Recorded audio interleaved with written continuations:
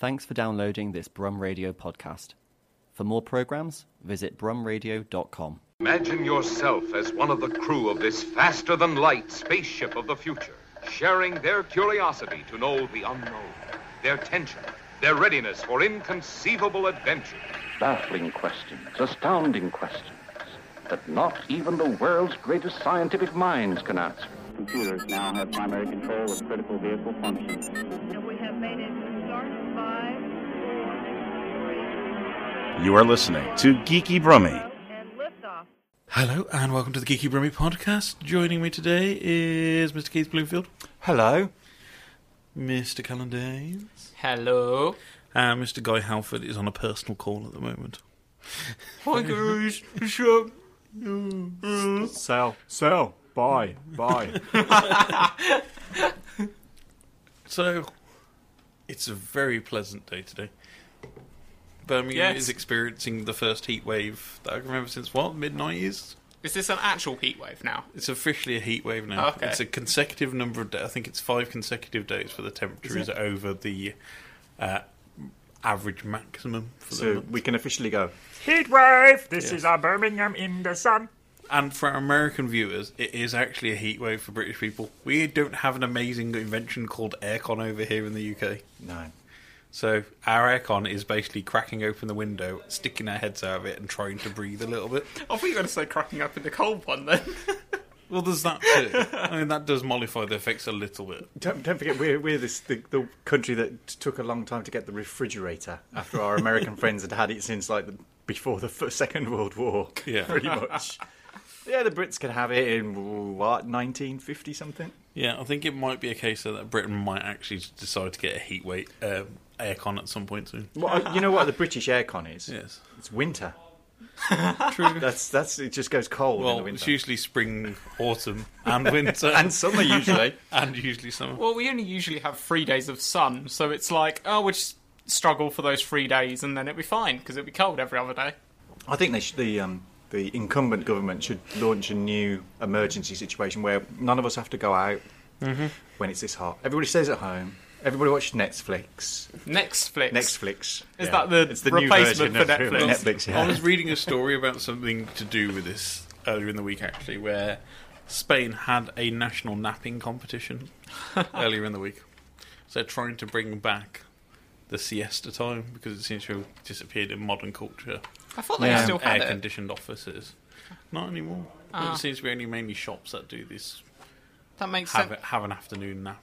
That makes kind of sense, thing. though, if you've got air conditioning, because the whole point was that it was too hot to work. But if you've got air conditioning, it's not too hot to work. But they're bringing back a national napping competition to restore this Spanish pastime to their national culture. I could do with that. I miss the days of nursery when you had your glass of milk and then you just had a little bit of a nap after story time. I miss the days of school where you'd only work from about 10 a.m. till about 3 p.m. and then you'd be done for the day. What kind of school did you go to? Well, you'd turn up for 9, but, you wouldn't have lessons until, later because you'd have, an assembly first. And, nobody else... This is why the kids these days leave school with no knowledge whatsoever. It's kind of like starting at 10 o'clock in the...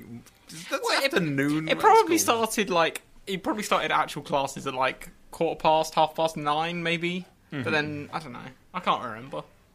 Anyway, what have you been up to this week, Mr. Bloomfield? Mostly this week I have been hot. I'm not in the cold. I'm here. not I in walked the, into the room at the right time. Not in the John Hamm, Keanu Reeves way. In the kind sweaty way. In the kind of unpleasant, not nice way. Now I'm picturing you as an action star, just just casually walking away with an explosion in the background. Yeah, I do that. Now I'm picturing in a very tight t-shirt, just All right, Callan, calm it down, or I won't get to sleep tonight. It's hot enough as it is. No. Maybe a while back. I don't have. Bus hard. Yeah. Can I just point out, Callan is so hot that his face is so shiny, he genuinely looks like Pinocchio. You just look like you varnished yourself this morning. I was saying earlier that he looked quite tanned. I thought he looked like he'd had a good week of. Getting a bit of sun. I am very shiny. Yeah, it's getting a bit pink, a bit gammony. I think I'm a little bit sunburnt. It is rather toasty in this recording studio, so Yeah, thoughtfully provided to us by Mr. Keith Bloomfield. yeah. It is a bit warm. It does become a bit kind of. You do think, why? Why do we do this to Well, ourselves? guy's stripping off already, so He's still thinking about the Keith Bloomfield. Well, I'm just wondering, like, how cold it was when Brian left the house this morning. Because I'm thinking, I mean, I out of principle don't wear shorts just because I don't. So I have a legitimate reason that I wear the same clothes, whether it's I spring, can imagine summer, autumn, your or legs winter. are like alabaster, just Yeah. like the palest of. I wear exactly the only changeable item of clothing I have is a coat. You can tell which season it is by what type of coat I'm wearing. That's how you tell what my fashion is. But Guy must have looked out the window this morning and went, it's going to be warm. But he's put a sweater on, or a cardigan, like over the top. Always take a cardigan with you. Well, I don't even own a cardigan. We need to get one. I think you'd look. I mean, I think No, you'd look I don't great do in knitwear. cardigan. I don't do knitwear as well. That's another thing. I'm a really weird fashion kind of guy. No shorts, no knitwear. It's really I odd. think taking a cardigan with you is sensible, though.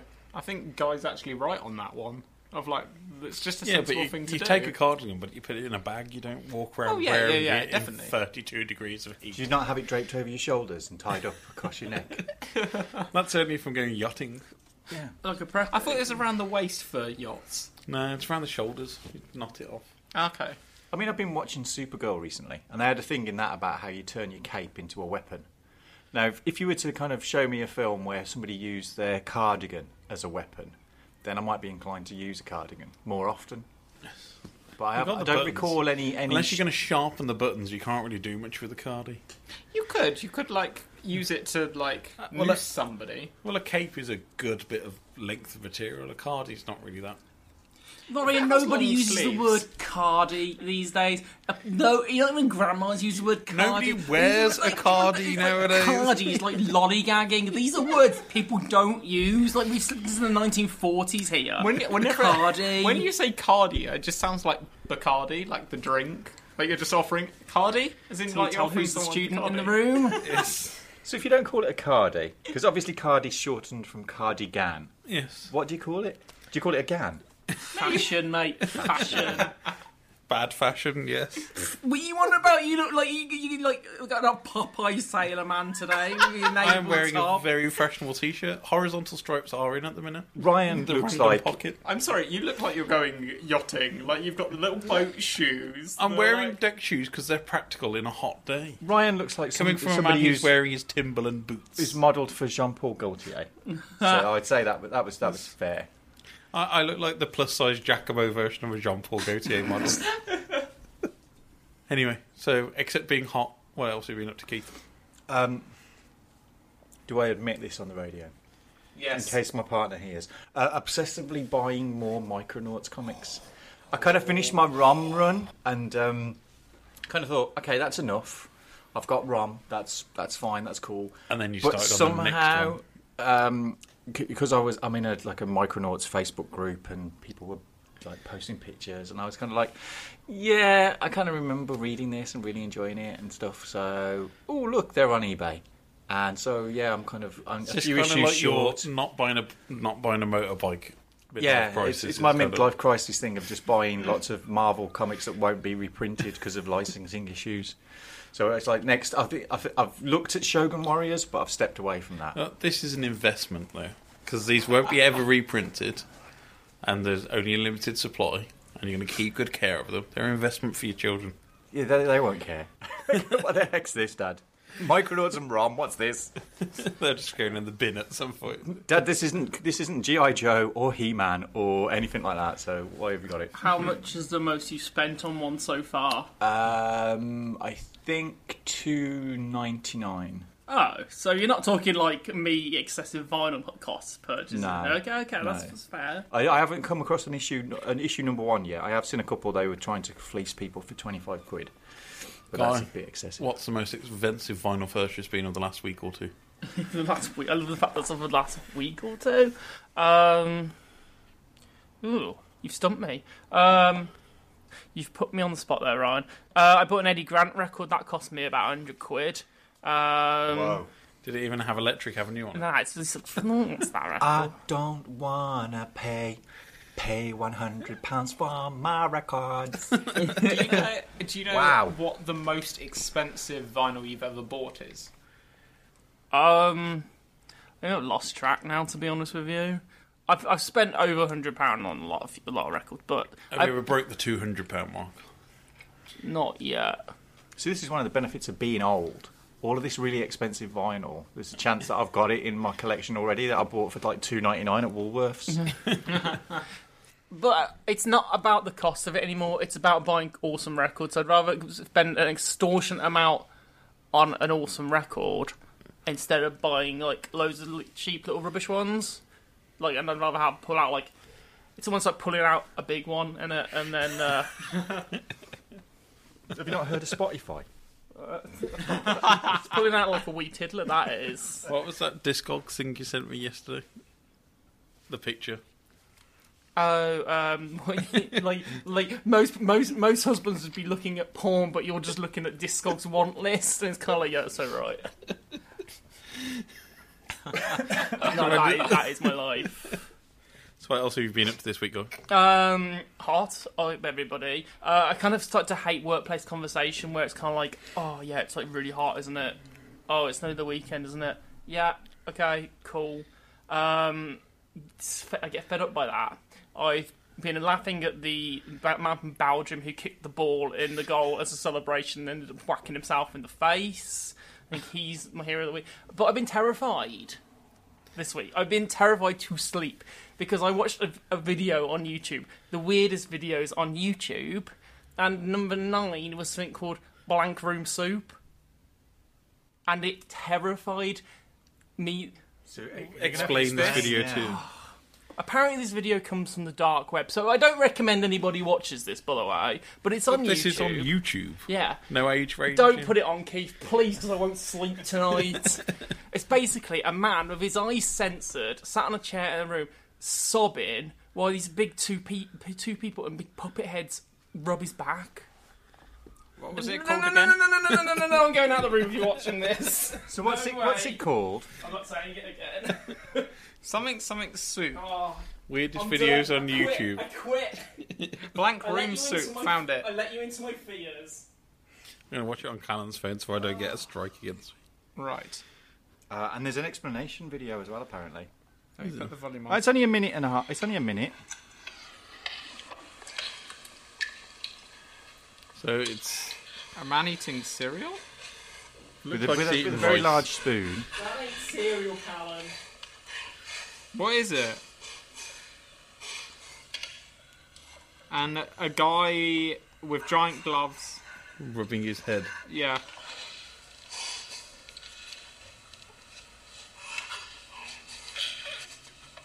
I'm waiting for the jump scare in this. I'm waiting for an obvious jump scare.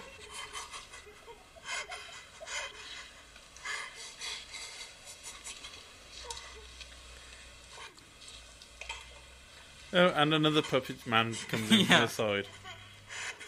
If he hadn't mentioned there was 2, I wouldn't have guessed the second one was coming. Oh, I think there's a whole story that goes with it Yeah. that you have to be aware of for it to be super freaky. Yeah. And that's it over. Sorry, now I'm cowering in the distance here. Do you not think that is genuinely the most unsettling thing you've ever seen? No, it's just a No, bit because I've seen weird. your porn in your garden. I could not sleep because of that video. Why do you find it so terrifying?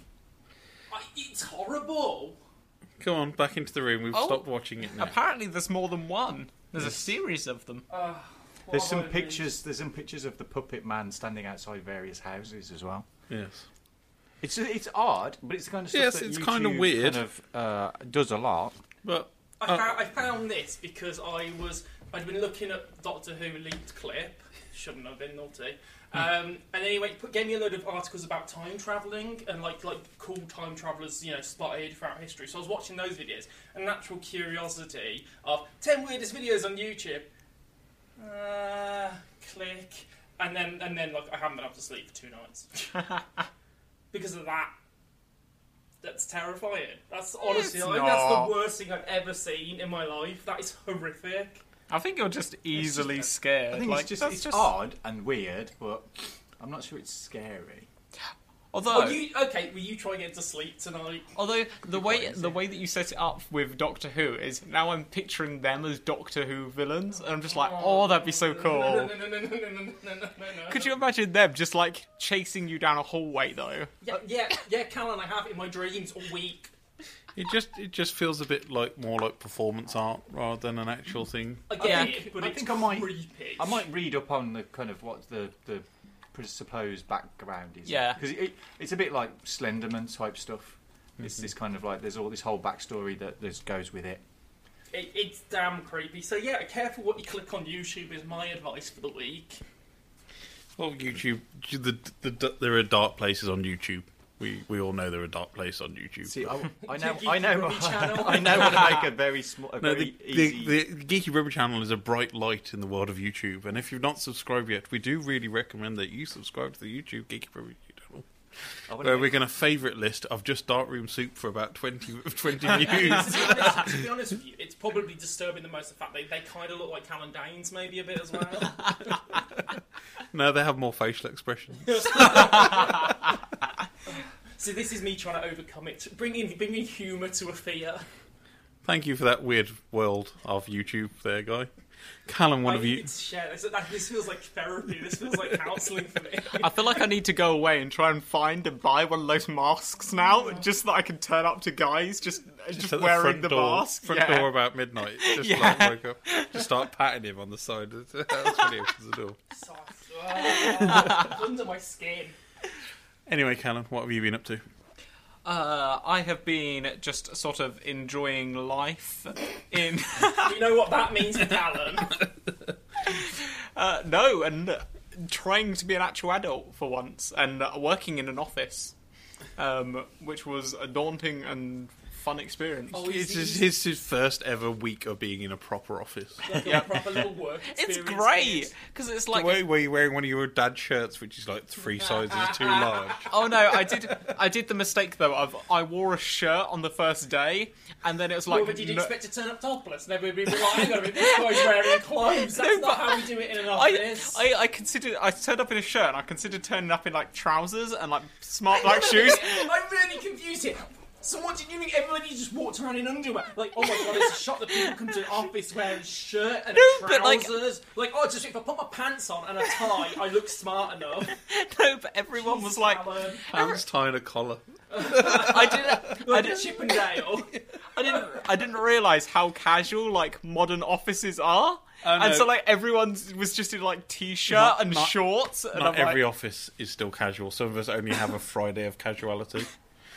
This guy has a distinct style, but you push the boundaries of what's office wear, I'd say. What do you mean push the boundaries? I look fashionable in the office, right? I wear chinos, a flowery shirt, and a pair of work shoes, but I do turn up in my Vans. Wow. So I dress in a way that I could go and be free at 5 o'clock, and I don't look like a worker bee. Whereas I have to wear a shirt. Yeah, but you turned up to work today, and they were like, "Sorry, mate, the canal's that way." I was bringing Pizza Express pizza, actually.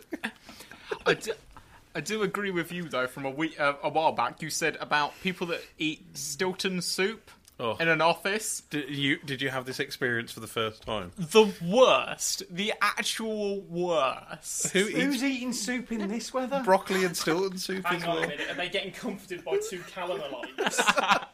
This was. Are you rubbing their back? Was this your work experience, Callum? Were you just like gently patting someone's back as they ate broccoli and Stilton soup? I was making that video, yeah. Yeah, I bet you did. I'm going to get under Guy's skin this week. You well and truly did. Are you going to sit down at some point? Guy's pacing. I'm so hot. He's I feel freaked like out. necessarily need to, I'm panicking. That's what I'm panicking. Anyway, that can't be me because they're wearing like actual trousers. They're not just in shorts the whole video. That's true. Yeah. That is true. We don't see one from the waist down, so we don't know. Well, let's not talk about them again. Just put them back where they belong. Anyway, just recreate that with a close up on the knees. For those younger member of our audience, Callan, what are your 5 tips for surviving office life in this modern age? Oh, this is going to be good. Tip number 1. Don't eat broccoli or Stilton soup or sit near anybody that does. Good tip. That's the first thing you learn when you go in day one. Yep. Yep. Second. plan break and coffee times well. Like a well time going to make a cup of tea and a well time coffee. Yeah, like every hour. Wait, yeah, I suppose, yeah. Don't push it too far though, because then you get known as that person who's always Don't spend 20 minutes making a cup of tea unless you're doing a round. That's the only. No, there's number 3 for you. Don't do a round. What's a round? Making everybody. Dear. Yes, that's when you get up with your own mug, and somebody else goes, "Yes, thanks." Yeah. No. You've been obliged to offer the rest of the tea. Yeah. I mean, and you say it very quietly. You go, "Does anyone want a cup of tea?" No, fine.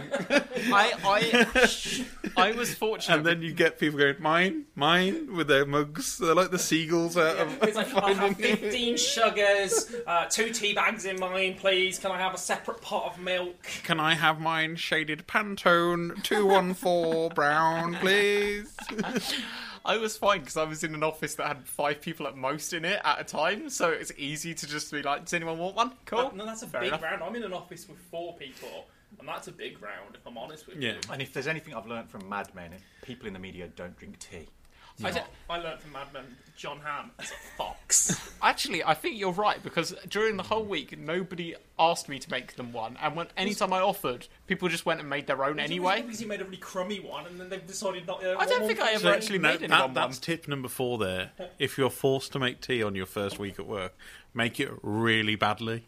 Because then nobody will ever ask you again, and you are free of the tea round for all your lifetime there, and you can just make your own drinks in future. They probably think you just look dutty and don't want your hands on their mugs.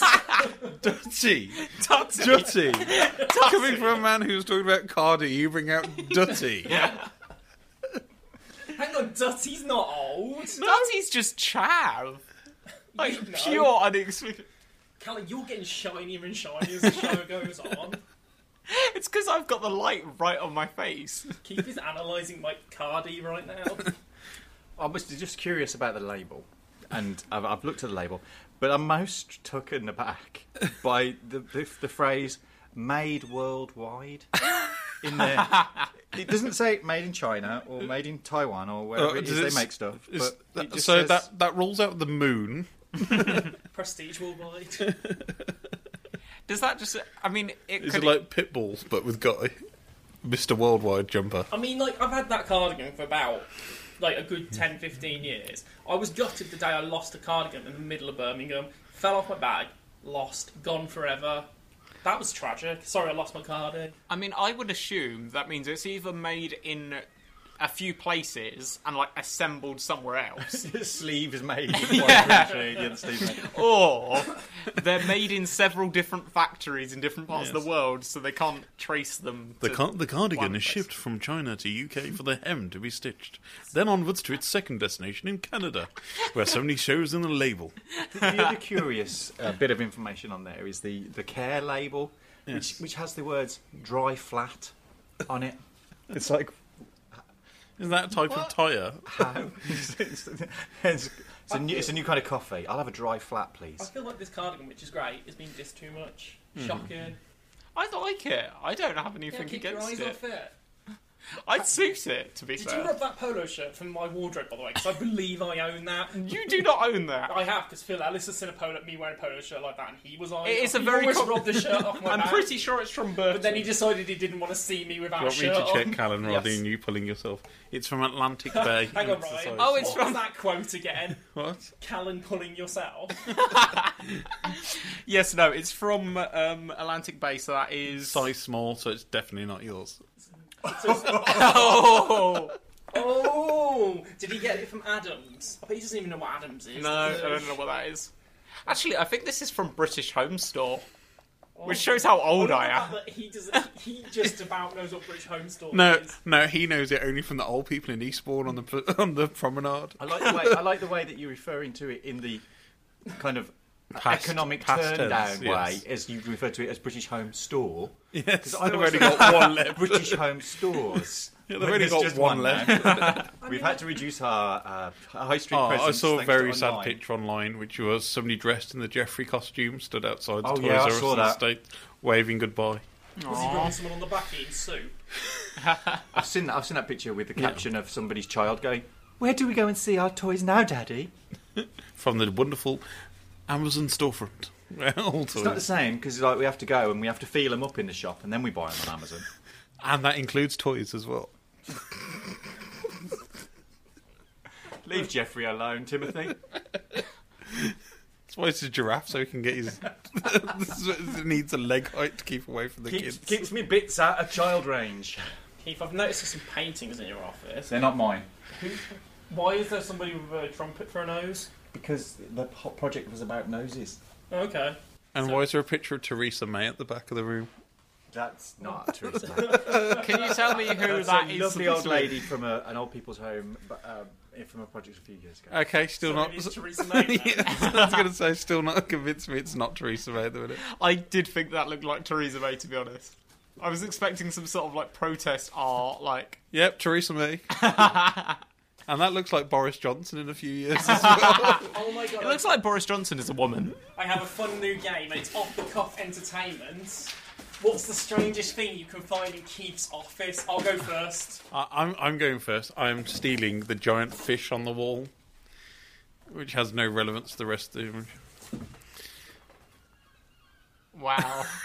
I'm going Keith is holding up a picture of a rocket with a hole cut out for facial sticking through. Can I ask a random spaceman? Can I have random spaceman? Random spaceman is actually a good size for Callan. That would be a full-size suit for Callan. I am liking the pottery urn, which has got stars stuck over it. Oh no, it's biscuits. Okay, so It's a platter. I found a Christmas plate. It's a platter, not a plate. On it. I know, I did have this problem last week when I was trying to figure out how I could serve up biscuits on a plate that was Christmas themed. I do like the random vase, which has I don't know what on it. It looks like a kid's project with stuff stuck on it. Callum, I think you'll find the word is vase. Do we all remember this person from our childhood? What do you want about? That was 5 weeks ago for me. A very hungry caterpillar. It's an actual caterpillar of the Very Hungry Caterpillar. Aww. You can sit on the mixing desk for now. Alright, Ryan, what have you been doing? Getting hot, mainly. Yeah, I think we all have, to be honest with you. I got even hotter when I got around Keith, so... I am still in the amazing Mr. Nate Crowley, who you may remember from being on Geeky Brummy a few times. I remember Nate! Yes! Yes. Fond memories of Nate. He got married last week, which I got to attend to, which was amazing. It was we had a post celebration at Dundee Zoo and Castle, followed off by dinner at Chenging Central in town. So it was a really nice day. But I hope you paid for his dinner for him. But Nate and Ashley made a Twitter group together of all the guests that were coming, and it's basically just been a wild ride of these interesting personalities that have been smushed together into this group. Today we came up with a procedurally generated game in the mode of Dark Souls / Player Unknown Battlegrounds / something else. What? But it was made out of food. Okay. So procedurally generated food environments where you make armour out of lobsters and bits like that, and there's flying lobsters. So just to make it a little bit trickier to get hold of them. yeah, of course. I mean, they have tasty flesh, so you want to slow them down. But it was a very interesting couple of days conversation on that. But other than that, it's been quite warm in the office. I have not had a very interesting... Oh! I also went to see Flight of the Conchords. Flight of the Well Done. Yes. Nice. I literally had nothing there. That was rubbish. Oh, Keith also saw Flight of the Conchords. From a lot further away.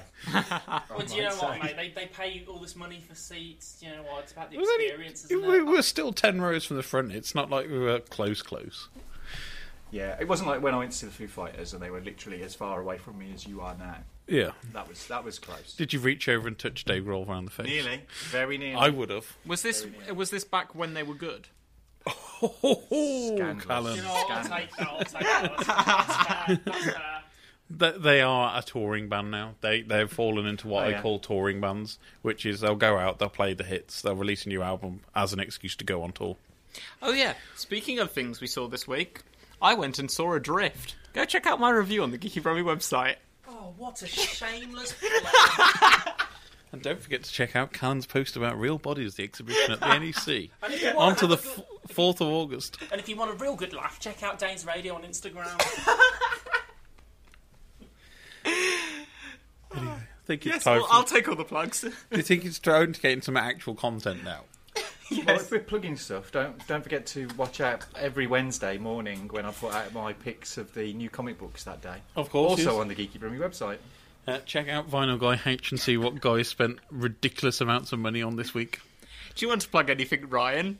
Well, Is Brommy Gormondo up to anything? Brommy Gourmand is returning very soon to your world, so check out brummygourmand.com for my food reviews of Birmingham and the West Midlands area. So we're all back soon. Weird news. 4 stories for you this week. First one, from theguardian.com. Second Spanish church falls prey to well-intentioned restorer. Okay, I'm aware of this story. From globalnews.ca. The world is running out of sand and there's even a black market for it. Okay, scientifically improbable, but let's go with it. From 6abc.com. Home abandoned on Delaware Road puzzles police. I'm waiting for where your next source is, because you went Guardian, legitimate source, random letters with .com at the end. Where's our final source going to be? Oh, one I've seen to have closed the 4th news story. Whoops, hang on, give me a second. If you go to your history... Yes, that's what I'm just Actually, doing. just turn that away. No, we don't want to see your Your history. bloody history, because I know what's going to come up, and it is going to involve soup and touching. I've lost it now. Doesn't matter, we've got 3 now. We have 3. I think this show lost it a long time ago. Right, so which story do we want now? Let's go with the random restorer, Yeah. please. Okay. So, second Spanish church falls prey to well-intentioned restorer. This is by Sam Jones Okay, Flash Gordon. in Madrid. St. George effigy painted in the restoration compared to Ecce Homo monkey Christ. Does everybody remember the picture from a while ago, which is where that woman tried to restore the picture of Christ and it looked like a monkey? Oh, yeah. So somebody has tried to restore a 500-year-old effigy in the Spanish town of Estella. Do we want to see the picture before we go any further here? I've seen these pictures already. I've seen this one, yeah. Guy? Yeah, it's Again, it looks like Callum Danes. it's not as bad as the monkey was. The monkey was terrible. It's not as bad as the monkey, but it still looks like something that would have come out of children's BBC about 30, 40 years ago. I don't think it's even that good. Yes. An attempt to freshen up the 16th century polychrome statue has left St. George with a rosy pink face and a bold red and grey suit of armour. The restoration is believed to have been carried out by a handicrafts teacher at the request of the parish authorities of the Church of St. Michael. The mayor of Estella, which lies southwest of Pamplona in the Navarre region, demanding to know why the council was not consulted before the work went ahead. Coldo Leotes told The Guardian the parish decided on its own to take the action to restore the statue and gave its job to a local handicrafts teacher. The council was not told, and neither was the regional government of Navarre. This is an expert job, and it should have been done by experts.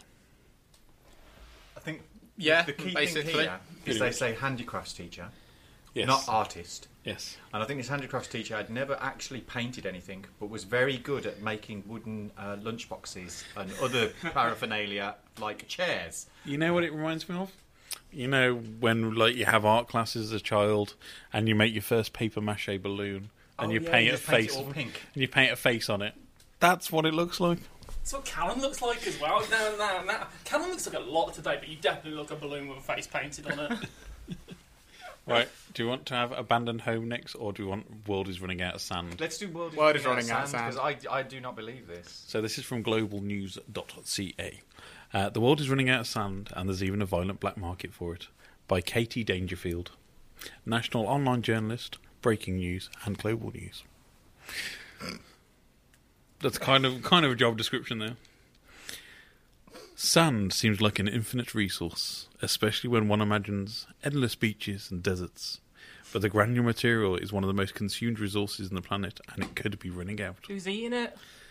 This is because it's used in quite a lot of products, such as toothpaste, sunscreen, kitchen sinks, computer chips, and glass. What? Where? Like they've used that last one. Like most people didn't know that what glass was made of. It's like, Is it? I'm sorry, I knew. Sand is made.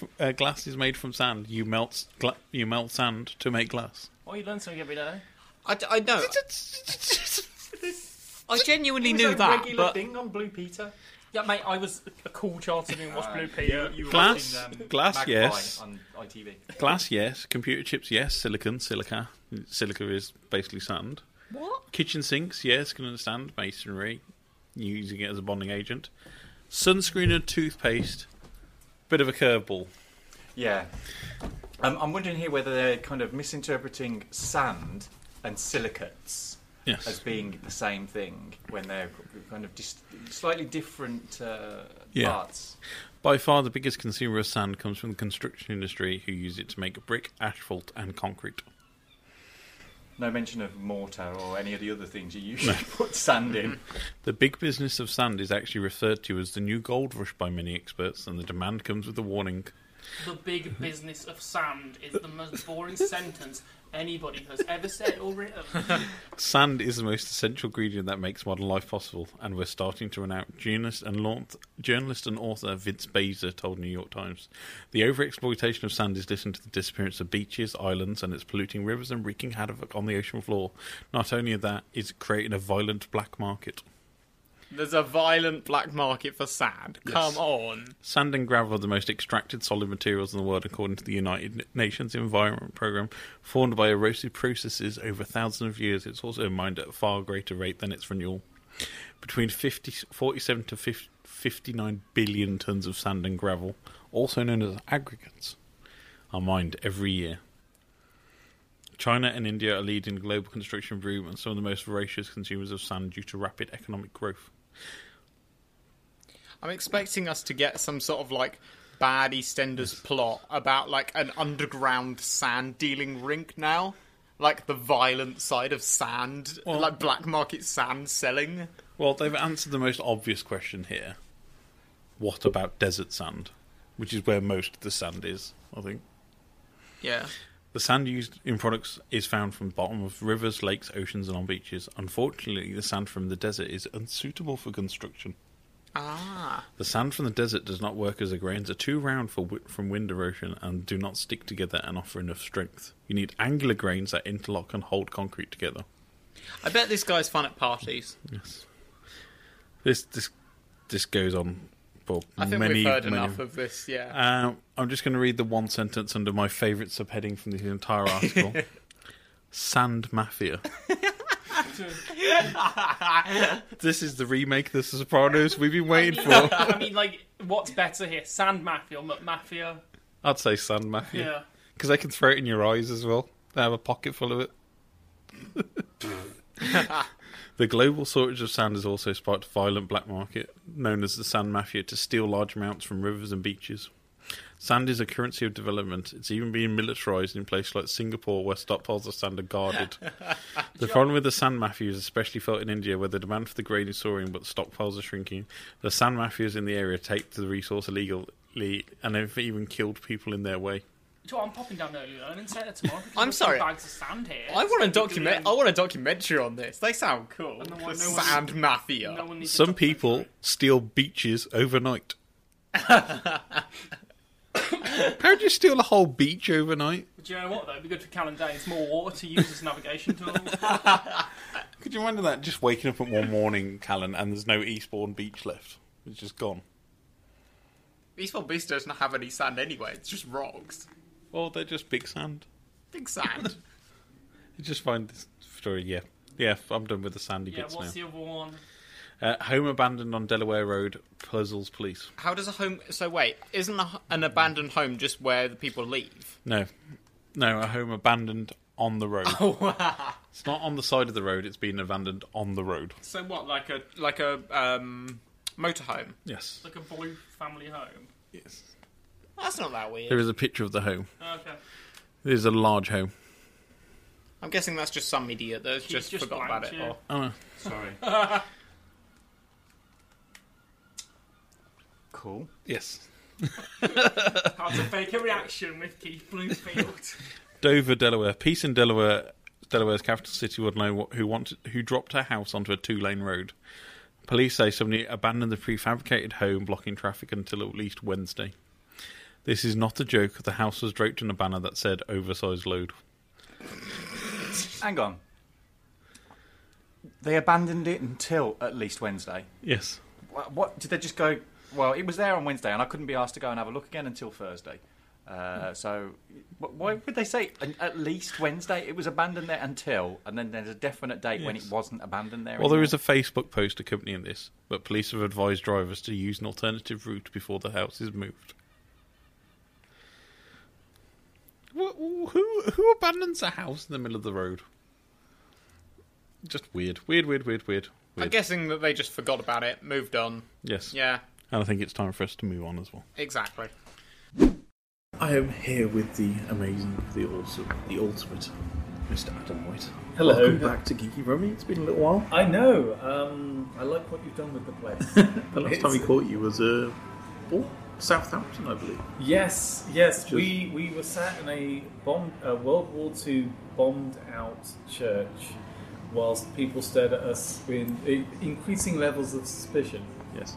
We've gone a bit more hipster this week, so we're currently at York's Stevens Street in the lovely town of Birmingham. It's very nice. We've come down to their basement, which is a nice cool break in the heat that is currently affecting the country. I'd say afflicting the country. So, Adam, you're here to talk all things Transformers Nation, which is back with us between the 17th and 19th of August. Yes, it's back at the Birmingham Hilton Metropole. It's been a busy year. It's been a very, very busy year. And now, I think last we spoke, I think I mentioned Stan Bush. You did mention Mr. Stan Bush would be possibly attending. Possibly attending, and no, he's definitely attending. He's definitely attending. Yeah. Now, for people who don't know, so Transformers, and I know it's been in the news a lot recently with the TV show, the toys that made us.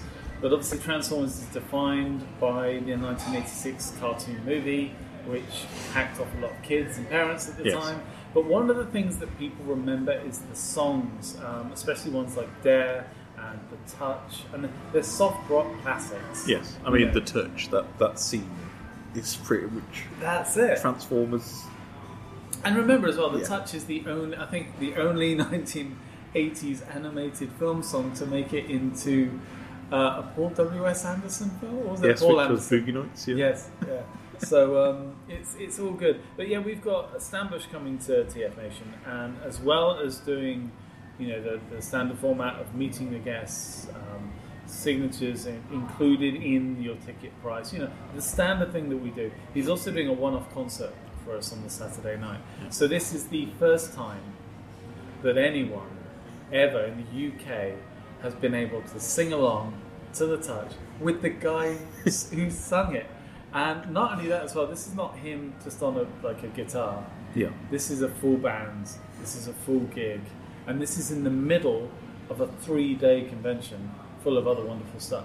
Yeah. So it's been a busy old year. People may not know what a resident convention is because they're probably used to more like your MCM Comic Con or the London Film and Comic Con show. Okay, yeah. Kind of so very quickly, for those at home. So Comic Con is like an indoor market for comics. You pay to get in there, then you pay to buy stuff, you pay to get stuff signed, you pay to have your photo taken. You pay little bits for everything. A residential convention and a fan convention is obviously all based around one particular fandom, in this case Transformers. With TF Nation you pay once on the door, so that's your day ticket or your weekend ticket, and then you can go and chat to the guests, no cost, have something signed if you brought it yourself, no cost, have a photo taken with them. All that takes is just a bit of politeness, going, hey, can I have a photo taken? So that's the difference. And it being, when we say residential as well, it's based at a hotel. You can visit for the day just like a regular event, but it means that some people actually stay there or stay locally. And yeah, it's a Friday, Saturday and Sunday. And it also means you're not constricted by time. So a normal, as you said, Comic Con will run usually between like 10 a.m. to 6 p.m. So you'll have an 8-hour window with a residential convention. That frees you up a little bit more, gives you time to stay later, as you said, have a concert on, have music on. Yeah. It leaves you a chance to hang around people, get to know people as well. A lot of friends can be made at a residential convention and this is a great way to meet people. And you have people come from all over the world. It is, yeah, absolutely. I mean, the core for people who maybe are coming fresh is that treat it like any other event. It runs on the Saturday during the day and the Sunday during the day. And say all those events are included in your ticket. There are workshops, there's the guests, there's interviews, there's panels, there's a dealer room that will make your wallet bleed. We have, I think, pretty much anyone who sells Transformers online. So if it's obscure G1 rarities, all the latest stuff from overseas, we've got it. But then for those people who buy a full weekend ticket, that also includes Friday, which is a community day. So it's people who are part of the community, YouTube, Facebook, and some of the creative types. They will host panels on the Friday. And then on the Saturday night, we have like a special Saturday evening event. And that's when you have the voice actors that we've got in. They'll do a script panel. We have a cosplay competition, which has become infamous and famous. We'll have quizzes. And then there's a bar. And this is a convention that there's a big hotel, there's a couple of big halls, and there's a big bar. And the beauty of a Transformers convention is there is absolutely no way you cannot break the ice and meet new people by just going, hey, you got a robot there. Who's your favourite robot? Does it transform? I know it sounds a bit silly, but that's it. And it's such a welcoming community. And this is your third year at the same hotel, so it's Yes. Hilton Garden Inn, where you've been since inception. Yeah. And it's a great venue as well. Brilliant transport links. You've got the NEC around the corner. You've got Resorts World just up the road for any kind of, if you just want to break for a few hours. You've got a breakfast buffet to die for. You've got. Think of this, folks. Imagine a Comic-Con or a fan event. Now imagine that in a place where there's a pool that you can use. Now, obviously, if you're not staying at the Hilton, which, given the time you were recording this, our rooms are mostly full. But you can still arrange to go dive in the pool halfway through the day. Get yourself a day pass for the gym. You get in the gym, go in the spa, have a massage. I mean, there's all sorts of stuff that you can do. And there's usually a range of street food on as well, so if you're peckish, there's street food. There's a lot of places nearby. I mean, even this year I was doing extra research. Like, we've got Birmingham International Airport. Yeah. People didn't realise, I didn't realise, in the departures lounge there is a 24-hour spa. Yep. Do you realise how many problems that solves for people? With conventions being expensive, people need to save money. So, again, anything we can do to make people enjoy it. But it really is. It's about the community, and it's about a lot of guests that specifically want to hang out with the community. Okay, yes, they will be behind tables when you see them in the hall, but they also want to chill out. They also want to, get to know you, to have a laugh. It is a very casual affair. And as you said, everything's included in the ticket price with the signings and that. So that also makes it relaxing. You don't have to queue for 20, 35 minutes and then empty your wallet. You do, yeah. And that's the nice thing. I mean, some of our guys, we can't lie, some of our guys are very popular. Some of our guys, there will be a lot of attention maybe when the hall opens for the first time or when they've just done a talk. But you've got a weekend, and that's great. That means that you've got an entire weekend to queue up, to meet these people, to chat with them. You'll probably be chatting with them in the bar anyway. Yeah, there's no rush, which is a great way. If there's anything that sums up the bar culture as well, is that, for instance, you and I might be having a chat at TF Nation. And say we haven't met up in a couple of months. And right next to us is James Roberts, the writer of More Than Meets the Eye, and there's Nick Roche of Records fame. And they're having their conversation, and they're probably chatting with fans. We're actually not bothering them, because it's more important that we catch up. Yeah. And that's the mentality. A lot of these guys, we get to know them so well that it's like meeting old friends. It's always brilliant when we go down to the bar as well, because you'll see people with their shiny new purchase, and the first thing they do is unbox it at the bar straight away. Yeah. Share it with their friends, all trying to work out how to transform it for the first time. All trying to work out how to transform it. Of course, you're only hardcore if you don't use the instructions, and then 5 minutes later you desperately need the instructions, but somebody's lost them. And this year as well, we're going to be sharing the Hilton with a 3-day dance festival called Motion City. So there are going to be 24-hour party rooms and Transformers in the same spot. It's going to be amazing. That sounds like it's going to be a very interesting Yeah. collaboration. I'd love to see some of the cosplayers do a bit of salsa. That's the hope. We're still trying to work on that, and I mean that's the other thing as well. People will assume Transformers again. It's a male thing, male toys. Oh, fantastic. No, I think every year the amount of female attendees is growing. We actually have a very, very healthy mix, actually, male, female, and other genders. Yeah. And it's growing in diversity all the time. And that's another thing as well. It's you won't prejudice, no judgment whatsoever.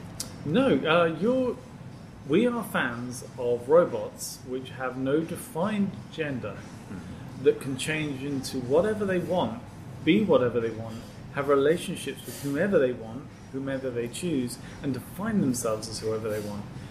While I know the films haven't always been the most open, especially the recent live-action films, I guarantee you, check out the comics because they are some of the most progressive stories that you will ever read. So it's good. Moving on to the guests, you've got some fantastic people as well as Mr. Stan Bush. Yes, I've got a list, if that's okay. That's fine. I'm sorry, folks, I just couldn't remember them all. I'm getting old. So we've got, in terms of the comic guests first, you've got Kei Zama, who's the artist from Optimus Prime. Yeah. Lou Stringer, who back in G1 days wrote and drew Robocapers.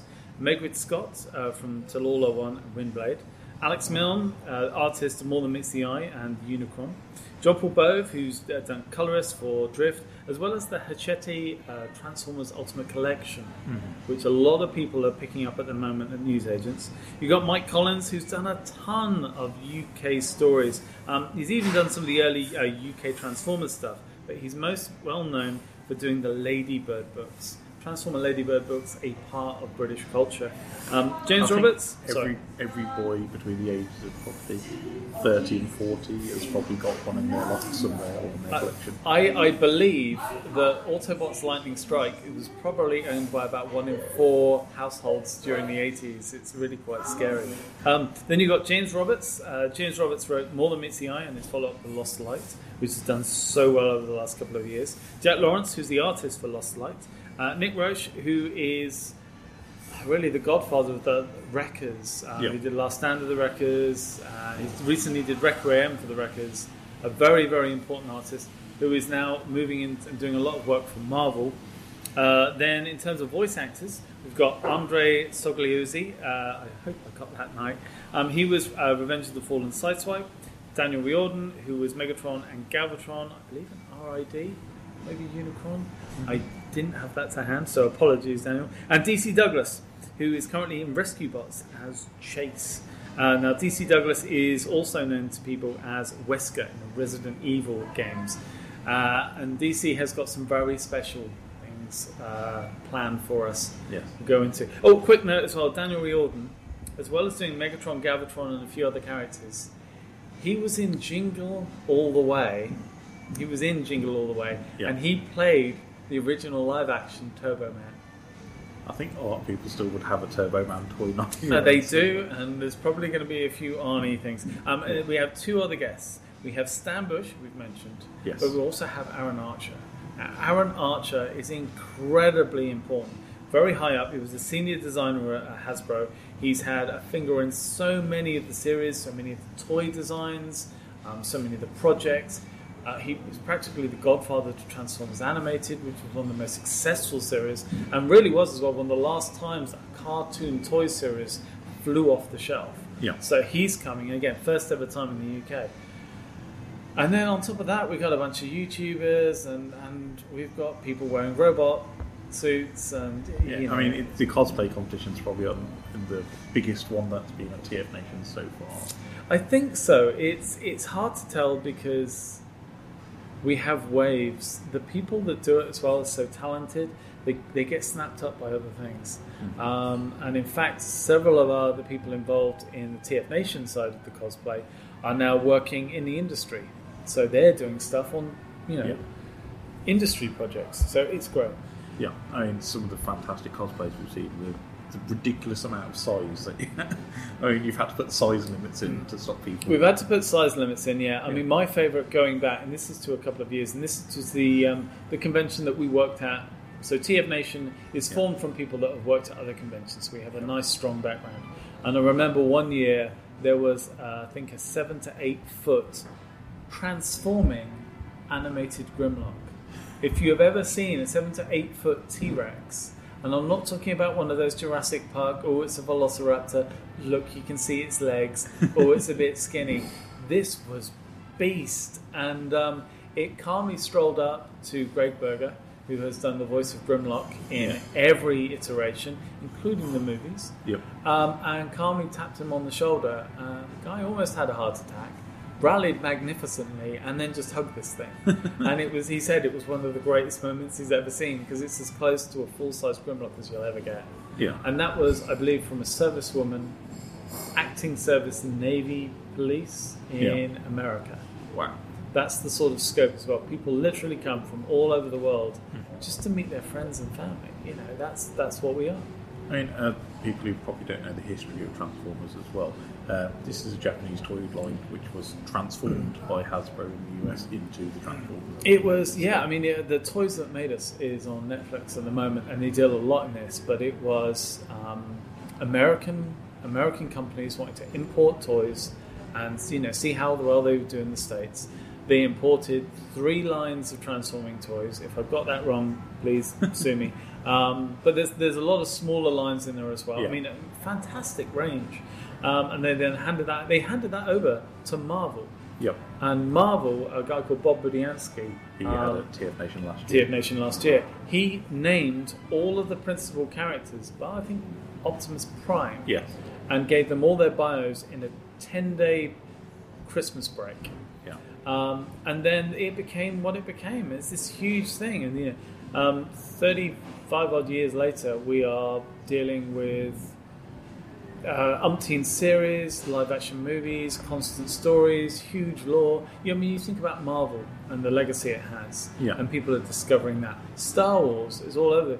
Transformers is just as deep, and in many ways, it's never been as creative as it is at the moment. And so perhaps it's quite deeper than the Star Wars universe. It's with got the comic history. The comic history in the UK. We have a unique thing, a situation where Marvel US turned around to an imprint, because a lot of people will know Marvel US stories are often reprinted over here, larger format, in kids' comics with a free toy. You've seen it in the supermarkets. Well, go back 30 odd years and imagine Marvel US turning to Marvel UK and going, you know what? You run with this, and we will reprint your stories in our magazine. And that's the only time that Marvel US stepped back and went, okay, UK, you do it. So we've got a lot of our creators grew up on UK comics with UK creators. And so we have this wealth of the fandom here. And that's why when I say that some of these events bring together people that have known each other for 3 decades, they really are. Again, the sense of community you get at, as you say, a residential convention over something like a Comic-Con is fantastic, because these are people you'll know and grow and experience with over that 3-day period, if you're staying there all 3 days. But even if you go for the 1 day, it's still a great chance to meet someone. It is, and I'd say as well, the defining element of that closeness is that you can have people who've been in the fandom for decades, and they are just as open, they're even probably more willing to say, hey, are you new? Come join us. Yeah. Do you want to chat? Come join us. We're in a bar. That doesn't mean anything. Your soft drinks are the name of the game. Yeah. We're being attacked by an Insecticon as we speak. No, they're so welcoming. Also, as well, we're getting a lot more families. I mean, families are a huge draw for us anyway. The kids really love the toys, the toy hall, and they get to meet cosplayers, and there might even be some vehicles outside. You never know, including a large one this year.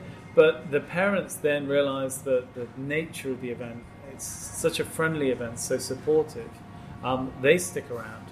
You also, as well, kids who have special needs or maybe suffer from anxiety. A lot of the people who run the event are fully aware of how that feels.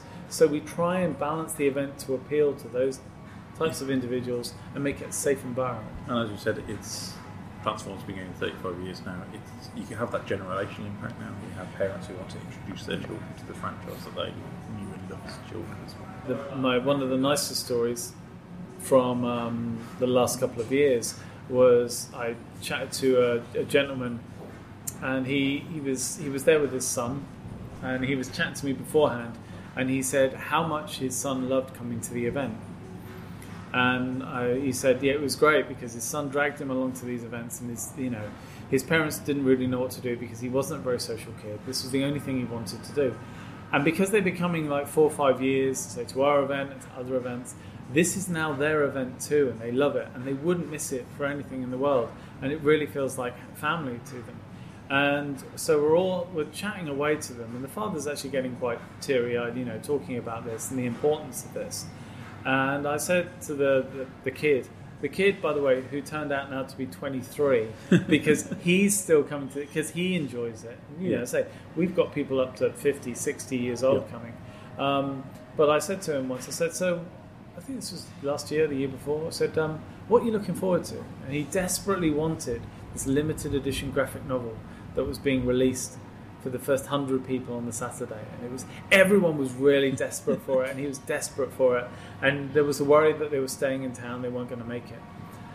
Now, unbeknownst to them, obviously the staff can have preview copies of a few things to show attendees if they're interested.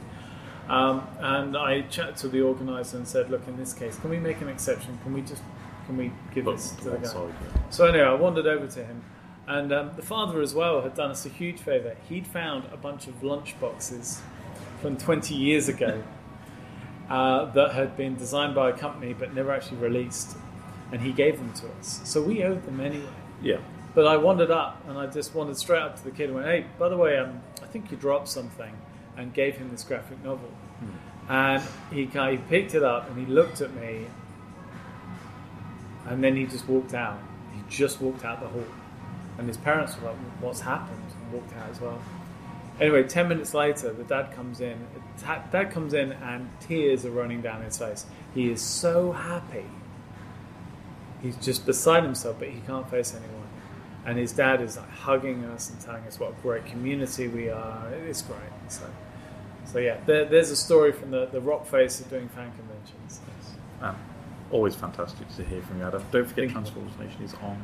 It is on from the 17th and the 19th of August 2018 at the Birmingham Hilton Metropole, and if you go to www.tfnation.com you will see everything about us. Just don't go to the staff page. There's a very unflattering picture of me and Scooby-Doo.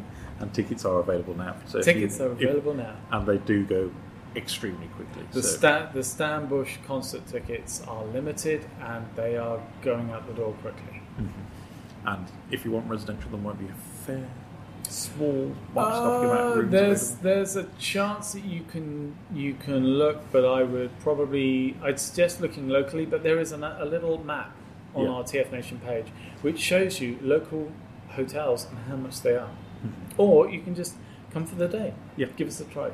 Yeah, brilliant. Thanks very much, Adam. Thank you very much. Brian, freeze all motor functions. You can sod off, I'm not a host. We'll be talking all... You are a host. I am the host, but not a host. We'll be talking all about Westworld. Season 2 has just finished. Our World of Violent Delights has been on screen for the last few weeks. It's time to get down and dirty with what's been happening in Season 2. Guy, do you want to start us off with what happened? Explain the storyline. There you go. Good luck. I don't know. That's true, I don't know. You asked the least intelligent member of the team to explain a very complicated story. Can you find that man? I'm personally insulted by him. I'm filing a grievance. Okay. I don't know. Maybe not explain what happens in the show, but tell me what changed between Season 1 and Season 2. Right, so Season 2 opens in quite a curious manner. So we are reintroduced to the character Bernard. Think about that for a second, didn't you? I was going to call him Jeffrey, but then that's actually his real name.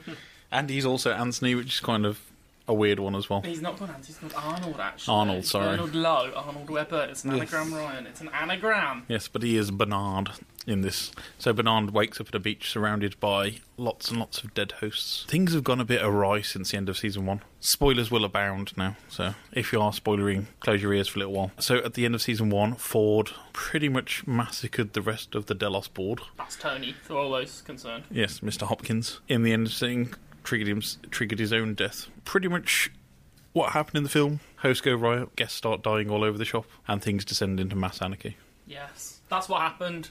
Is it more chronologically focused? No. No, it's worse, to be honest. So what's happened with Bernard's character is all of his memories have been jumbled up. There is no timeline to it anymore, and he's our main pathway into the second season. But he time jumped. We don't know what chronological order most of the scenes are happening sometimes. So a bit like my Instagram feed. Pretty much. Yeah. I mean, it's like a period of 2 weeks. Like, if that helps. But we don't know what part of the 2 weeks this is. So when he's speaking to certain characters like Dolores, we don't know what time frame this is. Is it just after the hosts have started to rebel? Is it midway through? So is it future or is it past? But the actual time span is more condensed. So Yeah. it's Yes. jumping around, but only over a smaller But period of time. There are flashbacks to, like, older things. There's flashbacks to times before the first season's earlier parts as well. So we get to learn about the founding of the park. We get to learn about Mr. Delos himself and why he's putting all the money into the park. We learn basically that this is pretty much an immortality project, which is where humans want to be downloaded into a host body and then be able to be transferred their conscious going forward. And it kind of like devolves into a bit of what makes a human a human. It devolves into quite a lot of pretentious ideas. That, Yeah. Like, it's a struggle to keep up with it, but yeah. Mm-hmm. But is it as good as the first season? 'Cause Yeah. everybody went totally loopy for the first season. I would say this is actually a better season from the characters, but story-wise it's probably a little bit weaker because a lot of stuff has changed. So a lot of the rules that they set around the hosts about feeling pain and how they stop working and how the guns work has been thrown completely out the window just so they can get this storyline progressed. Teddy was still rubbish. I'm going to emphasise that point. Teddy was still rubbish. So do they introduce any new characters? Because I know from what I'd seen, you have the introduction of other parts of the park that we haven't seen previously. So we get to see Shogun World. Is it still Shogun World? They didn't even really say if it was called Shogun. Not Shogun World, yeah. Yeah. Sizable, so is it? Yeah. But it's pretty much... Shogun World is pretty much just a replication of Westworld, but with Japanese characters. They recycle the storylines. Yeah. Everything's pretty much set up exactly the same way. Shogun World was the biggest disappointment of the Yeah. series. It was rubbish. It was kind of like they even make a joke of it halfway through of when you've got this many storylines to work with, you're going to recycle it through. So, like, the scene at the very start of season 1 where the gang comes into town to take the safe out of Maeve's bar. They replicate that scene, but in a Japanese setting. Okay. And then we get to meet pretty much the opposites of those characters, their mirror Japanese versions of it. And what about the one episode where it was from the point of view of a character we hadn't met before in season 1? I think it was probably the third or fourth episode before the end of the season. Oh, the guy who was in Fargo Series 2? Yeah. I don't know how to say his name. I think that was probably one of the weaker episodes of the season. Nah, it was alright. Did it make any sense in terms of like? Yeah, it builds into the storyline, his point of view, but I don't think it was one of the stronger episodes here. So kind of a bit of a fill-in episode. Yeah. But I think the fill-in episodes were Shogun World, and also I think they were foolish to show us the Raj, which Yes. is another park. But that before was Shogun World, because that was more alluring. that was amazingly interesting, and then we only get a brief 10-15 minutes of it on screen, and then never again.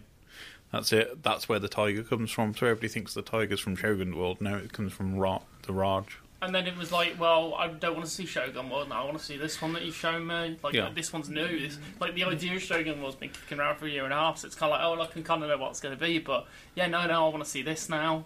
So as a season in itself, does it satisfy, or is it another one that kind of is bridging to the next series? The problem with this is Jonathan Nolan has already said this is going to be a 5-season story arc. They ain't going to get 5 seasons out of this. 2 more, I reckon. But as I said, the problem is now we're still on that cusp of having this typical storyline where it peaks and troughs, but it's like it's always building towards something here. I mean, we've had no resolution about is Ford still alive? Is he dead? What's happened to him? Where's his consciousness? No, I disagree with that. I think there was very much a send-off for Tony in the end. I don't think you'll see him again. I think that was kind of like his goodbye. I don't think you need Tony anymore in this. I don't think we need Tony, but I think he's still an integral I don't think Tony needs Part to do of- this anymore because Tony needs to go away and make more Twitter videos of him going crazy. Yeah, but I think it's more he's an integral part of the park itself. He's part of the fabric, so I think he's going to have to be referred back to again and again. He'll crop And up. He's pretty much a bit like a Force ghost in this one. He's like Obi-Wan in Revenge of the Empire Strikes Back. He just pops up to push the story a bit further along. As you said, they've revealed now that this is an experiment to enable people to live forever, in effect, by downloading their consciousness into robotic bodies. Is that what's going to happen? Do you think that how Ford will reappear, but not as in the physical form that we are aware of? Maybe. Well, we get a bit of that with Bernard. We have a scene in the show, again, massive spoilers here, where they open up a room and there is copy after copy after copy of Bernard in this storage facility, and it's them trying to recreate Arnold. But it explained, it's very weird because the way it progresses is Arnold makes Dolores makes Bernard, Dolores kills Arnold in the original storyline, so it's kind of like you get this god-child cyclical thing. So, bizarrely, the way you describe that, I've not seen any of Season 2 because I'm still behind on Season 1, but you describe that and instantly my mind flashes back to Battlestar Galactica. It is a little bit like that. And it's like, well, that's kind of interesting. That So they it's basically Arnold creates Dolores kills Arnold, Dolores makes Bernard kills Dolores then remakes Bernard, Bernard then remakes Dolores, New Dolores kills Arnold, New Dolores then remakes another version of Arnold. So is this setting up a thing where we're in some kind of weird loop that somebody's going to need to come and break, because that's like a computer system is like a big, massive. Well, the whole premise of this series is it's called The Door, and it's basically how did the host get out of the park, and this is all that it was being built to at the end of it, and it's very interesting the way that Dolores does leave the park at the end. I'm trying not to spoil the last episode because it's kind of a big reveal there. Let's just say one member of the cast is getting a pay rise. Yes. So what happened with the whole kind of like host revolution thing they were setting up when Maeve leaves at the end of the previous season? What happens with that? Because that looked like that was where this was going to go. Well, Maeve then returns to the park to rescue her daughter from her previous memories. Pointless. Which is kind of a bit of a cop out with the storyline to bring Maeve's character back in, and then you see her storyline actually goes through Shogun World, so that's who is our introduction to Shogun World, and then she finds out she has powers and she can control the hosts because she's one of the original ones made by Ford, and Ford apparently has tweaked all the original hosts that he's made to be slightly different. Chubbs Hemsworth, host or not? Is he a host? He's a host. He could be a host. He's a host. It's very... When this other version of Dolores leaves the park at the end, he says a line which is, I'm responsible for all the hosts inside the park. Okay. And it's very done in the way of, we don't have any backstory, we don't know how long he's been working for that. He even says in Series 1, I think he's been working at the park so long he even forgets when Ford hired him. So it's kind of, it's a given that he's going to be a host. Was it a success, this series, Ryan? Would you agree that it was good, or should have just left it? I would say this is probably an 8 out of 10. I enjoyed it. I think it's not as great as the first series. It's still a very enjoyable watch if you can keep track of what happens in the time slips. I'd probably actually prefer it to be recut into chronological order a little bit. Do you think that Tony's in the bag? Without too many spoilers. Could be. Tony in the bag. That's not really a very cryptic thing. It's Tony in the bag. Tony could be in the bag. Okay. And I think good old what's his face, Mr. Boring's in the bag as well. Who's Mr. Boring? What's his face? Cyclops. James Marsh. Nah. He's gonna come back. He's not in the bag. He can't be in the bag, and I'll tell you why later. He can't be in the bag. There's a bag. Enjoyable series. Some balls in a bag, Keith. That's what there is. Is there going to be some kind of Twin Peaks crossover at some point in this? It's been an interesting ride. Someone copied you. As I said, it's been an interesting ride. It's worth your time to watch it, but I think we've not spoiled it too much for you. I don't think you spoiled it. I've not watched it, and I don't feel like I've... It's a very convoluted storyline. I suggest sitting down with a scratch pad to the side of you, keeping track of what's happening and when, with who. One of the biggest days in geekdom is about to descend over the pond in the US. It's San Diego Comic-Con.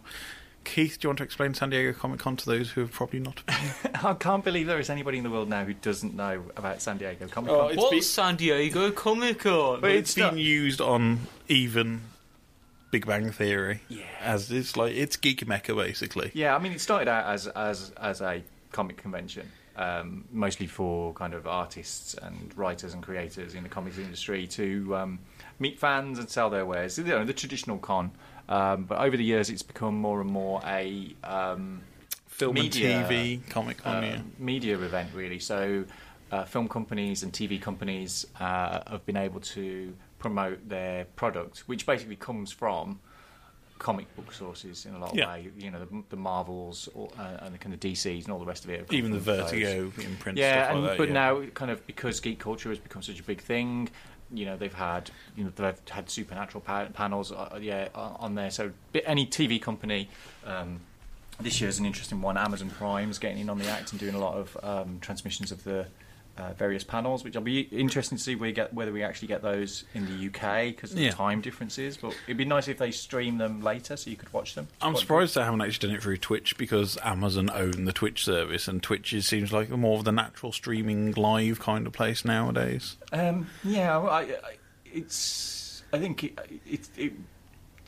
it would have been an interesting way for them to do it, but I think the problem they've got with that is that if they are showing exclusive clips and whatever, they're going to have to pause those, blank that content out while the transmission goes, because I can't imagine if there's a big panel there and they're showing exclusives. I mean, it's one of those things that you always get for like a week and a half after any big comic convention now is any kind of leaked footage or exclusive footage comes up on YouTube in the grainiest format known to man. But even that kind of it's become less of a thing now, because I mean last year at San Diego they did a big Infinity War preview for the crowd in Hall H, and I managed to see a really terrible kind of phone video of it, but that footage didn't come out outside of that event, and I think they're doing a lot more kind of, if you're there you're seeing stuff that won't get seen anywhere else, and they do kind of lock it down, and some of the companies do put the trailers out afterwards, but it's becoming quite an exclusive event. Yeah, I mean, basically, as you mentioned, Amazon Prime, they're going to debut an entire episode of some shows exclusively at San Diego Comic-Con, and it's not going to be released out until the wider public until release date. I mean, some of the rumoured shows is going to be the new Jack Ryan show that we talked about last week, which is what's-his-face, Jim from The Office, playing Jack Ryan again. The Tick, Mr. Robot, The Good Omen show we've got coming back soon. American Gods is returning for season 2. Man in the High Castle's back, and they've just bought The Expanse as well, so might be seeing a few of those floating around there. I mean, it is also the place that there seems to be a lot of trailers getting released as well nowadays. So the big one for this one will be the new Aquaman trailer. Marvel seems to be having a very quiet year at San Diego Comic-Con this year.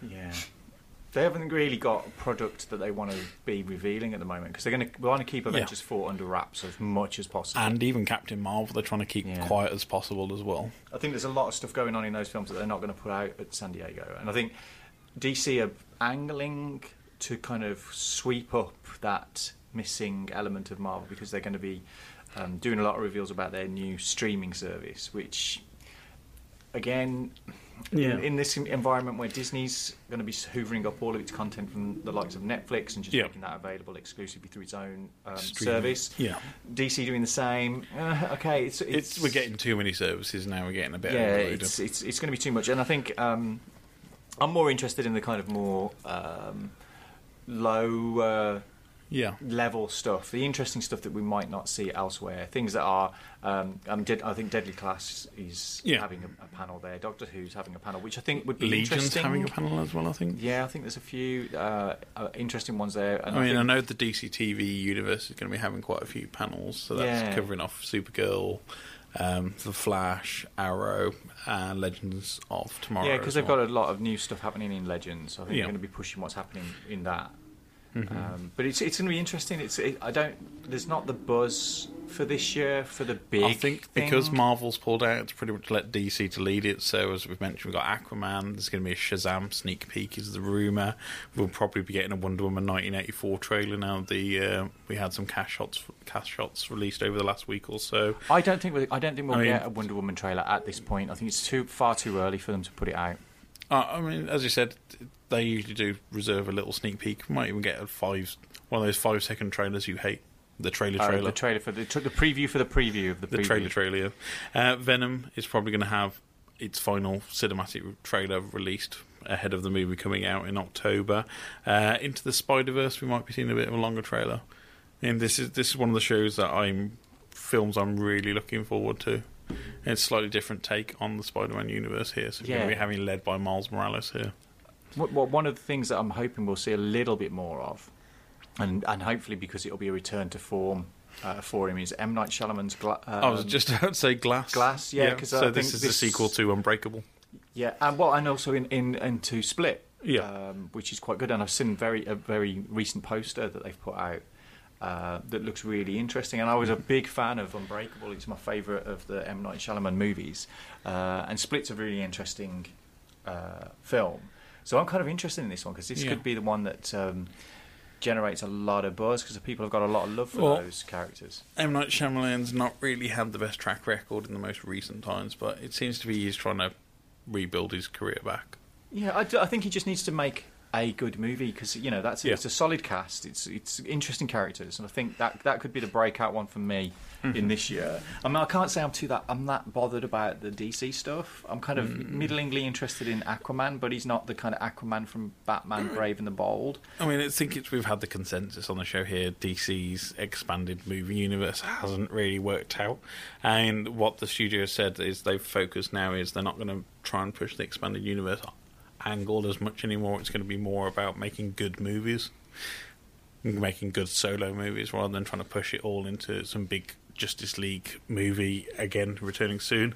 And one I'm quite interested in is the Halloween remake.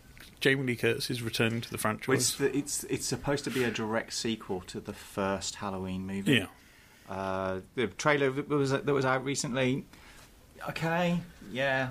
It looks interesting, but is it too little, too late? I think for the Halloween franchise, we've been down this road of renewing the franchise before. It looks interesting. It could be.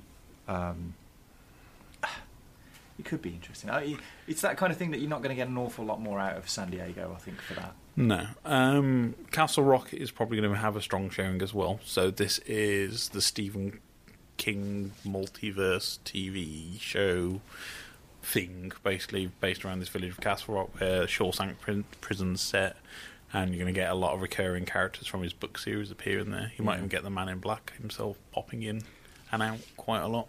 Well, that's the rumour. I think one of the big things that will come out of this year's San Diego is the Breaking Bad anniversary panel. Yeah, I think that's going to do 10 big years. Guns. Yeah, 10 years. My God, that's gone quicker than expected. So I think that's one that's going to generate a lot of interest when they bring all of those characters back together, all of those actors back together. Yeah. I think that'll generate a lot of interest. I mean, Better Call Saul hasn't done as well as its predecessor, but I think there's still quite a lot of love for the original series. It was groundbreaking at the time.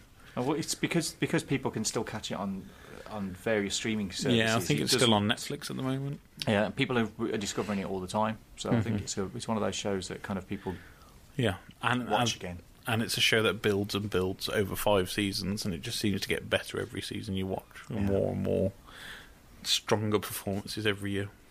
And of course, we're going to have Funko Pop reveals. Exclusives. So one I've noticed, which you're probably going to like the look of, is the Black Bolt Lockjaw double pack exclusive. Yeah, why double pack it? I just want Lockjaw.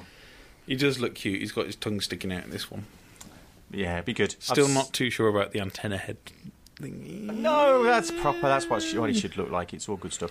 I'm just wondering if they're going to reveal any unusual licenses, because we're getting to the point now where I think that there's nothing that hasn't been licensed by Funko.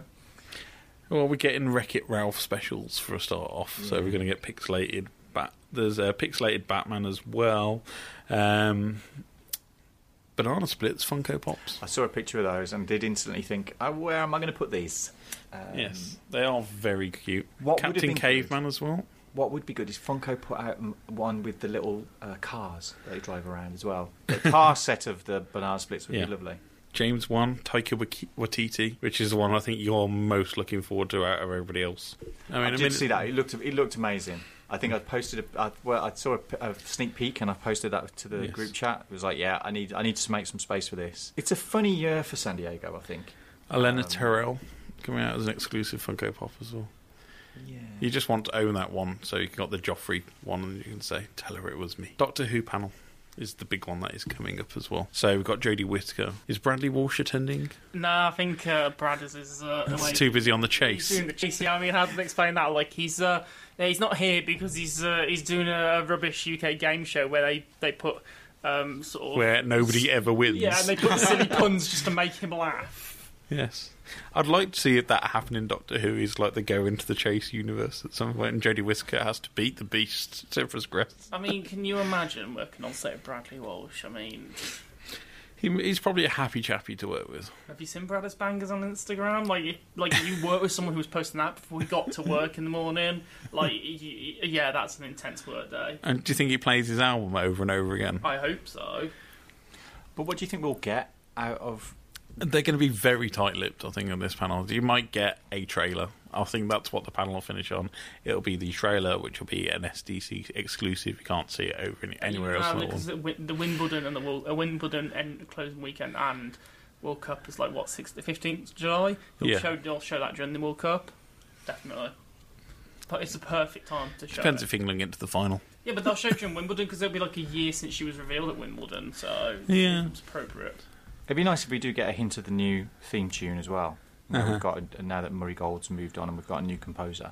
Yeah, who's done some interesting work. So I think it's the thing. It's because it's in America. It's like BBC America's big on Doctor Who, and I think the British have cooled on the Doctor a little bit over the last few years, where he's only where the character and story has only increased in its intensity in America. So I'm not sure it's going to be a very American-centric panel. Because it's such a strong British show, I think that's why it finds its audience in America. Because Americans couldn't make Doctor Who, I don't think it'd work as an American production. No, it'd be like Red Dwarf, the American production. It just doesn't work. It doesn't work with the British sensibility of humour. I mean, they basically tried that in the 90s with the film, and that went down like terribly universally and is hated. So I feel sorry for Paul McGann, who's like the longest and the shortest Doctor at the same time. Yeah, he's got a job on Albie now, hasn't he? So yeah, but which is like a second-rate casualty. So.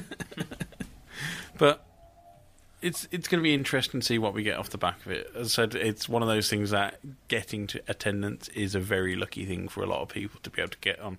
It's a lottery to get tickets as it is because they sell out within minutes of going live. But it's always a kind of thing that the internet celebrates afterwards because we get a lot of content out the back of it. Yeah, I think for those people that are in the Hall H when the big panels come up, there'll be something exciting. It's just there doesn't seem to be the I think because of last year where you had the Infinity War panel and it was all that build-up and you've been waiting 10 years for this Marvel Cinematic Universe to resolve, that was kind of like the watershed moment for San Diego Comic-Con, and then people realised, I think that was pretty much the watershed moment with geek culture as well, once people realised it's got pretty big actually. Yeah, now it's just mainstream, isn't it? Yeah. Top Trumps, woo! We're about to play a round of Top Trumps, woo! Awesome Animals edition. Yeah, so these were in the gift shop at Dudley Zoo, and some Dudley Zoo exclusive cards into this pack as well. But they are themed on British zoos and animals that you can find in British zoos and habitats around. Did you buy a animal-shaped eraser? No, I didn't. Oh. There was a very nice animal-shaped USB light. But I didn't. Animal. Yes. But I didn't purchase it. To start us off with Callan. His name is Callan Danes. I'm going to go for probably one of my favourite animals and the most objective category, cuteness. I have the red panda. It's so beautiful. It's so beautiful and adorable. What's the score? 87. 87. Impressive. Keith? In which case, then, I'm going to throw in the marine iguana, who may look fierce, but are actually gentle herbivores surviving on underwater algae and seaweed. I should do this in the voice of David Attenborough. Fun fact, though, marine iguanas are only found on the Galapagos Islands. Interesting. It's because they can't get a passport. But you want my score? It's only got a cuteness of 10. Only 10? Only 10. Guy? Harbour seal, which is also named for Callum Danes, Waterboy. Cuteness 90. I have the Caracal, which is also the top trump. I did shuffle this pack beforehand. Lies. Not really. Cheat. Caracals are carnivores. They eat hares, rodents, rabbits, hyraxes, antelopes, and birds. Well, They are able to jump 4.9 metres into the air to catch a bird in flight. Caracals have an excellent sense of hearing. 20 muscles move their ears in various directions and adjust their position to detect even the slightest sound of prey. Fun fact, which I don't think is really actually fun, this fact. Fun fact, no one should say the word fun fact. A caracal will attack animals that are 3 times its size. Can we see a picture? Because I have no idea what this animal is. Cuteness 90. It's just a cat. That's a draw. It is just a... Yeah. No, Bean, you your panda. You got 90 as well. You got 90 as well. Yeah. I'll let you pick. Go on then. Gorilla. Yep. Weight 181. The big boy. Who's up next? Let you go, Callum. Okay. So, yours was what? 180 for the gorilla? 181, mate. 181. Tubby Mate. lad. Mate, that is a featherweight. That is a lightweight. Because I have the black rhino. 1,400. He's having a laugh. 1,400. That's a big boy. Yes. Keithy? I have in my hand the Humboldt penguin. And a car. They weigh a 10. They do. There's no fun fact for the penguin because obviously this one didn't fall in love with a manga character painted on the wall. There's some other facts about them being able to hold their breath and other stuff. But it only weighs 5.9 kilograms. I'm going to use my sand tiger shark, which apparently, unlike other sharks, swallows air to help them float silently while sneaking up on prey. Weight 160 kilos. Does he eat sand? It doesn't say. It just says he has air. He might be contributing to the world sand shortage. Yes. Anyway, you won. Pick the next category. Go on then. What have I got? I'm going to go for... Actually, I'm going to go for cuteness again. Because I have cute cards just by the looks of things. I have the giant panda, which doesn't have a fun fact, but it's very cute at 89. Keith? See, why I have on my card a set of things here, 2 of which are actually definable, like their weight or And their their speed, yes. And then you have things like cuteness, mischief, and top trumps rating, which are just random arbitrary scores that they've given. I've got the hen harrier, who I would argue is a far cuter animal than some random panda. It's just a bird, but I'm just arguing. I'm just arguing it because it's just a random arbitrary number. They've only given this 60. You could cuddle a panda. You couldn't cuddle that thing. You could cuddle that quite well. It would claw your face off, but you've still done it. Anyway, are you sure it's a panda and not a dog? All right, Guy. I'm stumped here, so I'm just chucking in an ostrich. 23. All right, I have the snow leopard, which is one of the most beautiful animals of all time, and I think is more cute than a panda. Again, objectively, I seem to be wrong. Only a cuteness of 80, but you can find them at Dudley Zoo, as the card does helpfully tell you. You can find a giant panda at Edinburgh Zoo. Yes. So, being cuddled by people who think they're cute. So, shall we get a quick flick for the other animals? Capybara, which is basically just a giant guinea pig. Okay, capybara. And they are the chillest animals in the world. What's its mischief score? 64. How do they know? I don't know, but it's not as bad as a mischief score as the Sumatran tiger, which has a mischief score of 90. But how do they know? Wait, When has somebody gone out and gone, I'm going to check out all these Sumatran cars? What has he done? Did he put some cellophane over the toilet of his keeper's... Well, I'd say an aardvark is a more mischievous animal, but that's only got a mischief rating of 20. How is an aardvark mischievous? The only mischievous aardvark you've got was on the Pink Panther show. Aardvarks aren't mischievous. Most animals just go around doing what they need to stay alive. We'll quickly run through the other animals. So we have the okapi, which is a stripy, horsey zebra. They're apparently related to giraffes, but they look like horses. Honey badger. Nice one. They're mischievous. Honey badger don't care. Honey badger don't give something else. What's the cuteness on a honey badger?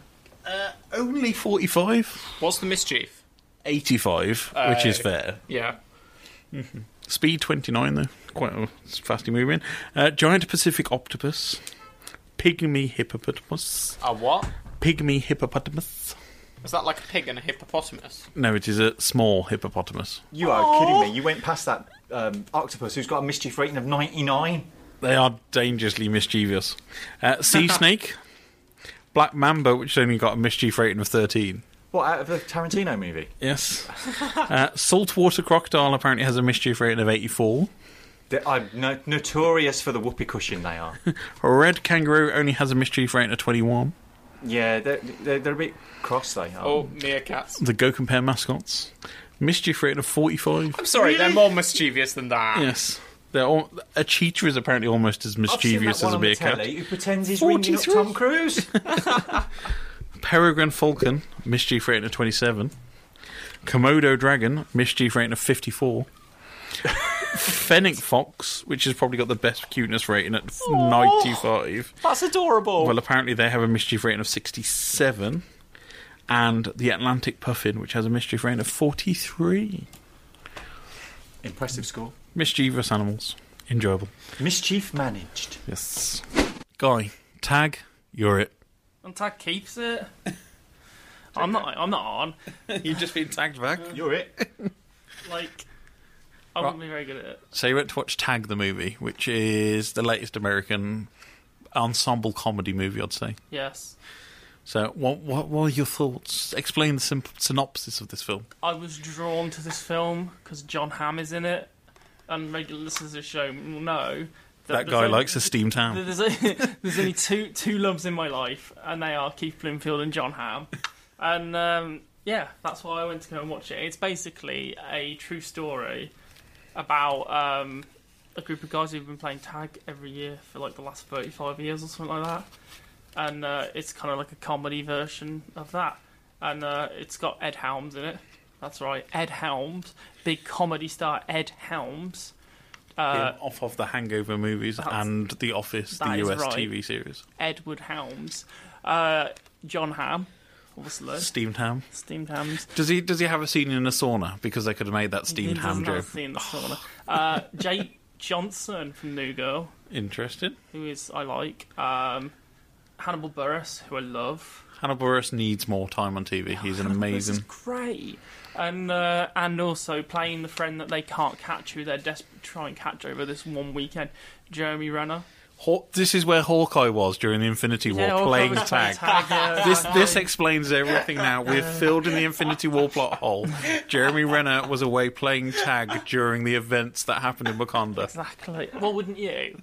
So it's a very silly film. But what's great about it, it's a concept that it really shouldn't work over 90 minutes, but it's just so dumb, and there's no greater pleasure than watching 5 grown men bound around the cinema screen and fall over in various ways, trying to tag each other. And that is a solid 90 minutes of entertainment for me. I mean, it says it's based on a true story. I don't know how much that's with a grain of salt. That's genuinely true. It's a genuinely true story. It's a genuinely true story, and I love the fact that is a thing that people have been playing tag for all these years. Mm-hmm. There's a bit of a weird part of the film where a woman who's doing an article for the New York Times with John Hamm at the beginning of the film decides all of a sudden I'm just going to drop my story and follow you to your hometown to write this story about you playing tag. That's a bit random, but I guess they probably needed some more females in the film as it's 5 men in the lead roles. So I mean, this is directed by Jeff Tomsic, who's done no films prior to this.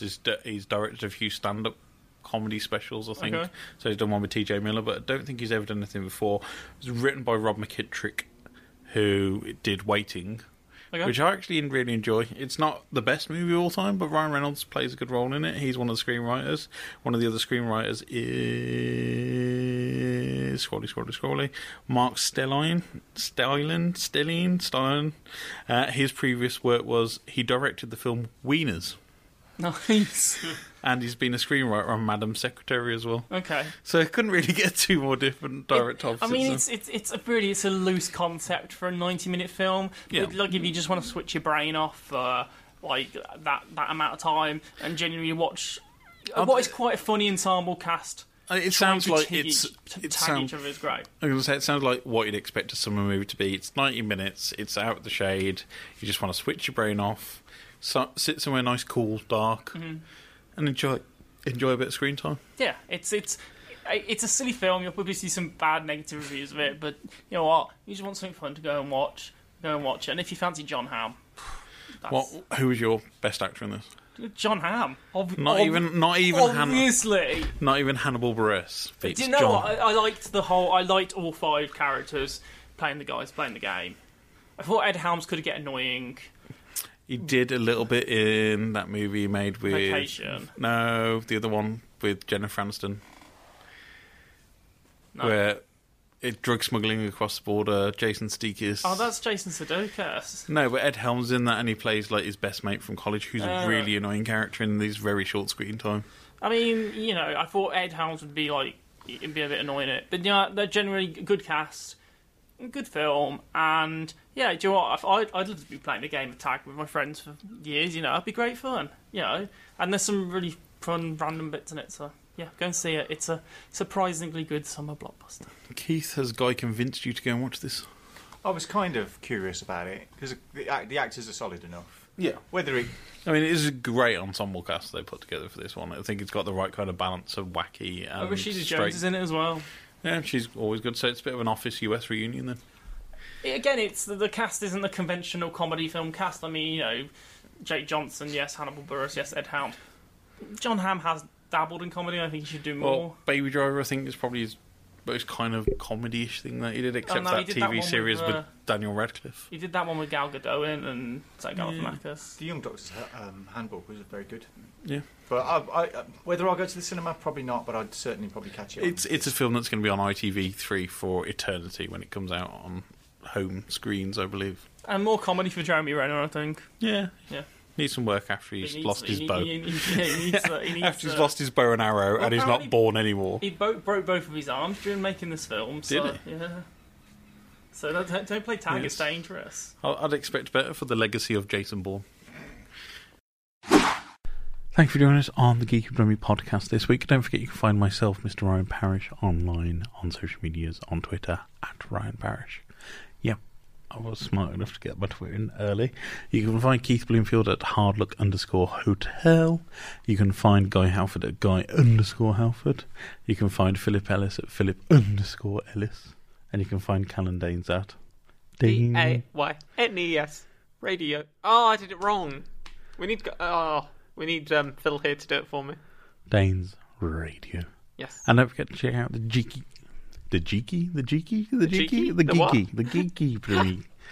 Brummy social media channel. So we're on Twitter, Facebook, Instagram, where you find your social media, usually at Geeky Brummy. So at GEEKYBRUMMIE. Did you forget how to spell it again? No.